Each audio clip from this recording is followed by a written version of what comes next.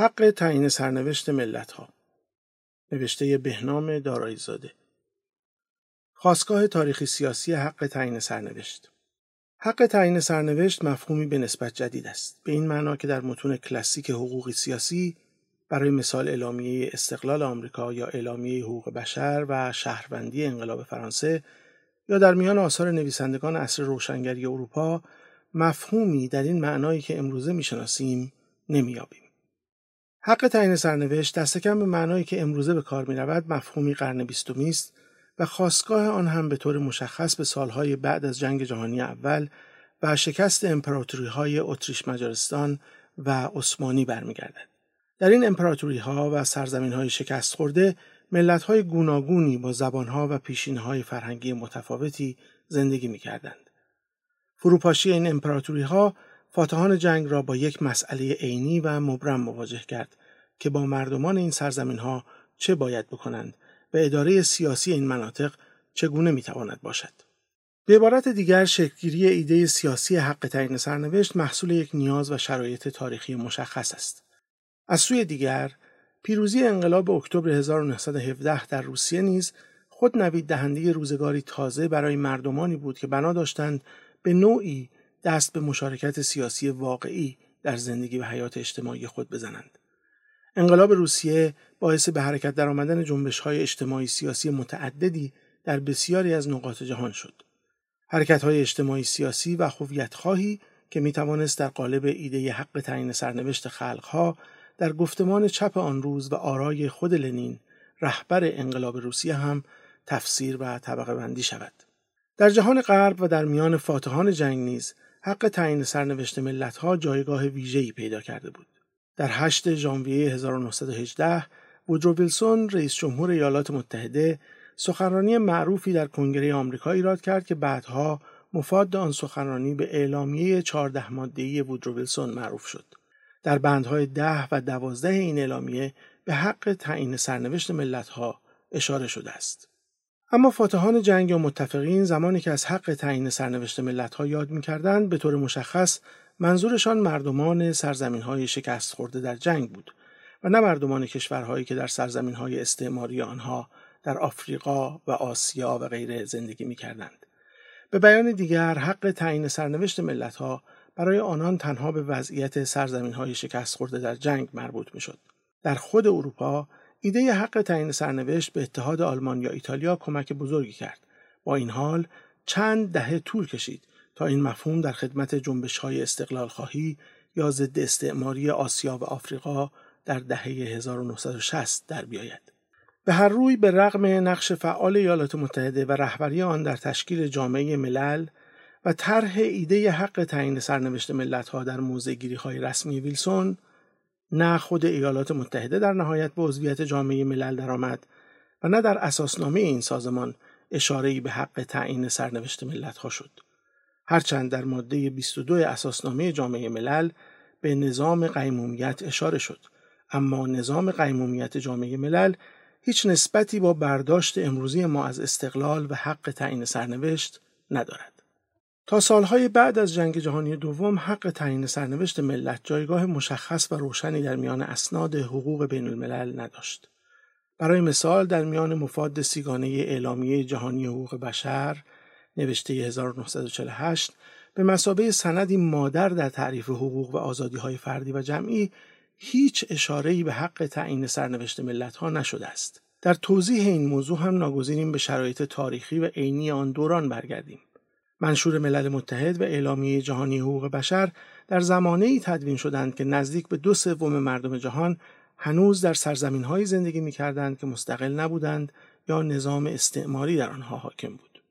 دهه‌های 1950 و 1960 سالهای استعمارزدایی و استقلال کشورهاست.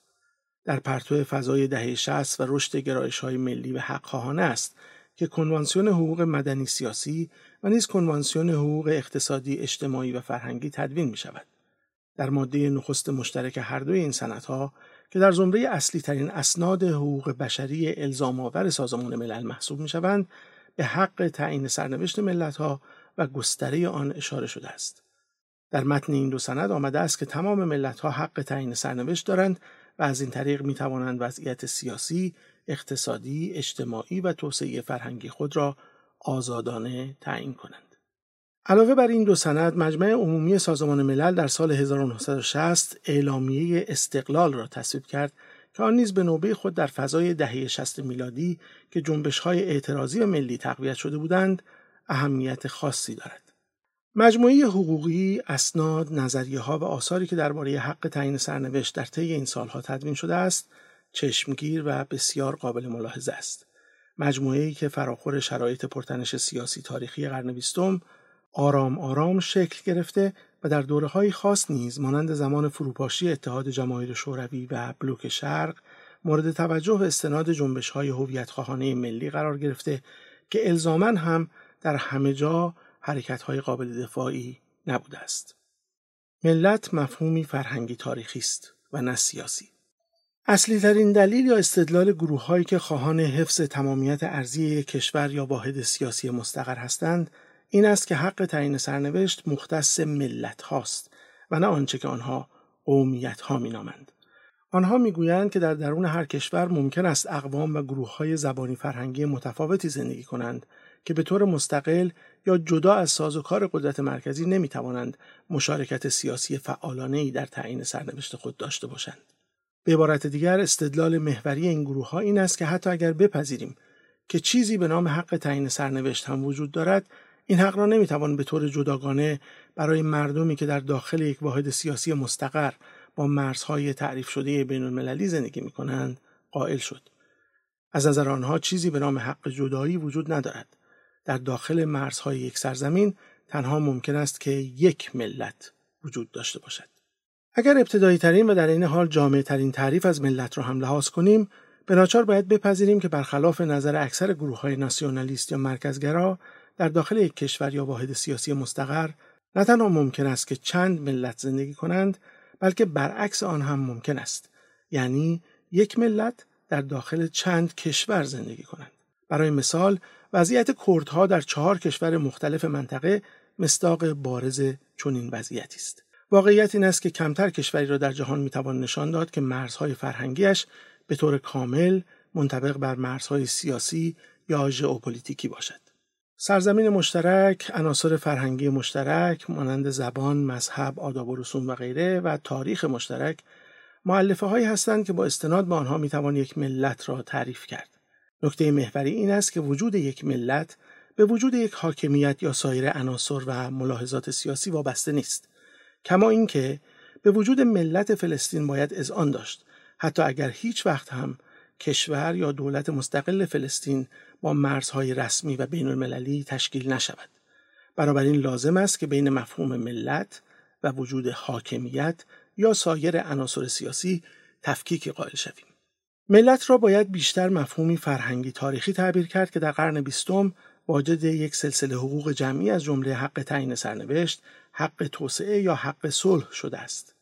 با نظر به چنین واقعیت‌هایی است که می‌توان اینطور برداشت کرد که تأکید و اصرار برخی از گروه‌های ناسیونالیست مرکزگرا در استفاده گسترده از وصف قومیت‌ها یا اقوام به جای ملت شاید بیشتر برای گریز از پیامدهای حقوقی به رسمیت شناختن حضور چند ملت در هر یک از کشورهای منطقه با حق تعیین سرنوشت مستقل است.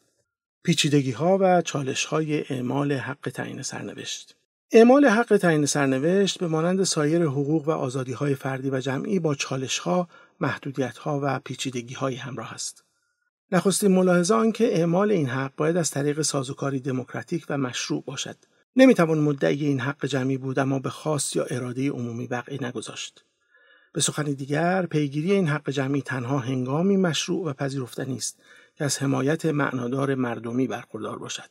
چنانچه بستر و زمینه مساعدی وجود داشته باشد، برگزاری همه‌پرسی بهترین شیوه بیان این اراده و خواست جمعی است.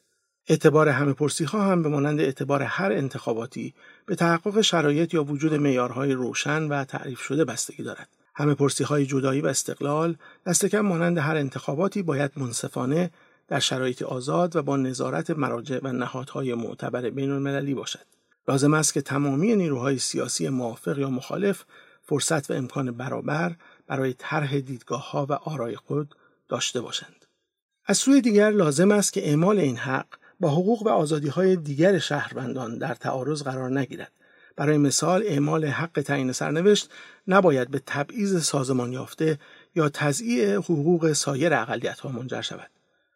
تصمیم گیری درباره زمان برگزاری همه‌پرسی‌ها یا تعویق آن هم بایستی در چارچوب سازوکاری دموکراتیک و مشروع باشد.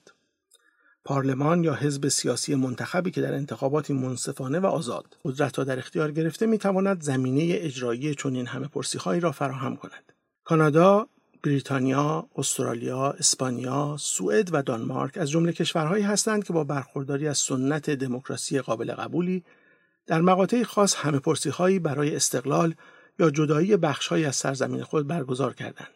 این تجربیات در دست است و می‌تواند الگوهایی در راستای چگونگی پیگیری حق جمعی تعیین سرنوشت باشد. از جمله آموزه‌های برگزاری این همه‌پرسی‌ها این است که همه‌پرسی استقلال یا جدایی تنها باید در همان منطقه‌ای برگزار شود که گرایش‌های استقلال طلبانه وجود دارد. واقعیت این است که علاوه بر پیچیدگی‌های نظری به لحاظ عملی هم اعمال حق تعیین سرنوشت با دشواری‌های گوناگونی روبروست. مرزبندی‌های جغرافیایی را به سادگی نمی‌توان منطبق بر هویت‌های فرهنگی و تاریخی تعریف کرد. برای نمونه در همین کردستان عراق امکان اینکه به طور دقیق و منصفانه روشن شود که مناطق کردنشین کجاست و کدام مناطق باید در همه‌پرسی استقلال کردستان شرکت کنند وجود ندارد. بخش‌هایی وجود دارد که کردها، عرب‌ها و ترکمن‌ها یا عراقی‌های مسیحی و یزیدی با هم زندگی می‌کنند. سنجار در شمال غرب، خانقین در شرق و مهمتر از همه منطقه نفتخیز کرکوک در زمره مناطقی هستند که توافق روشنی بر سر آنها وجود ندارد. از سوی دیگر علاوه بر دولت مرکزی عراق که اهرم‌های فشار ویژه‌ای خود را دارد، سایر دولت‌های منطقه هم آشکارا گفتند که کردستان مستقل را تحمل نخواهند کرد. مسائل سیاسی و امنیتی پرشماری وجود دارد که اجازه نمی‌دهد که صرفاً بر تحلیل‌ها یا مضامین حقوقی متمرکز شویم. با این حال اگر به لحاظ نظری نیروی قائل به این باشد که چنین حقی وجود دارد و اعمال این حق می‌تواند به تأمین سایر حقوق و آزادی فردی و جمعی کمک کند، آنگاه به ناچار باید وارد کارزارهای سیاسی یا بازی‌های قدرت شود.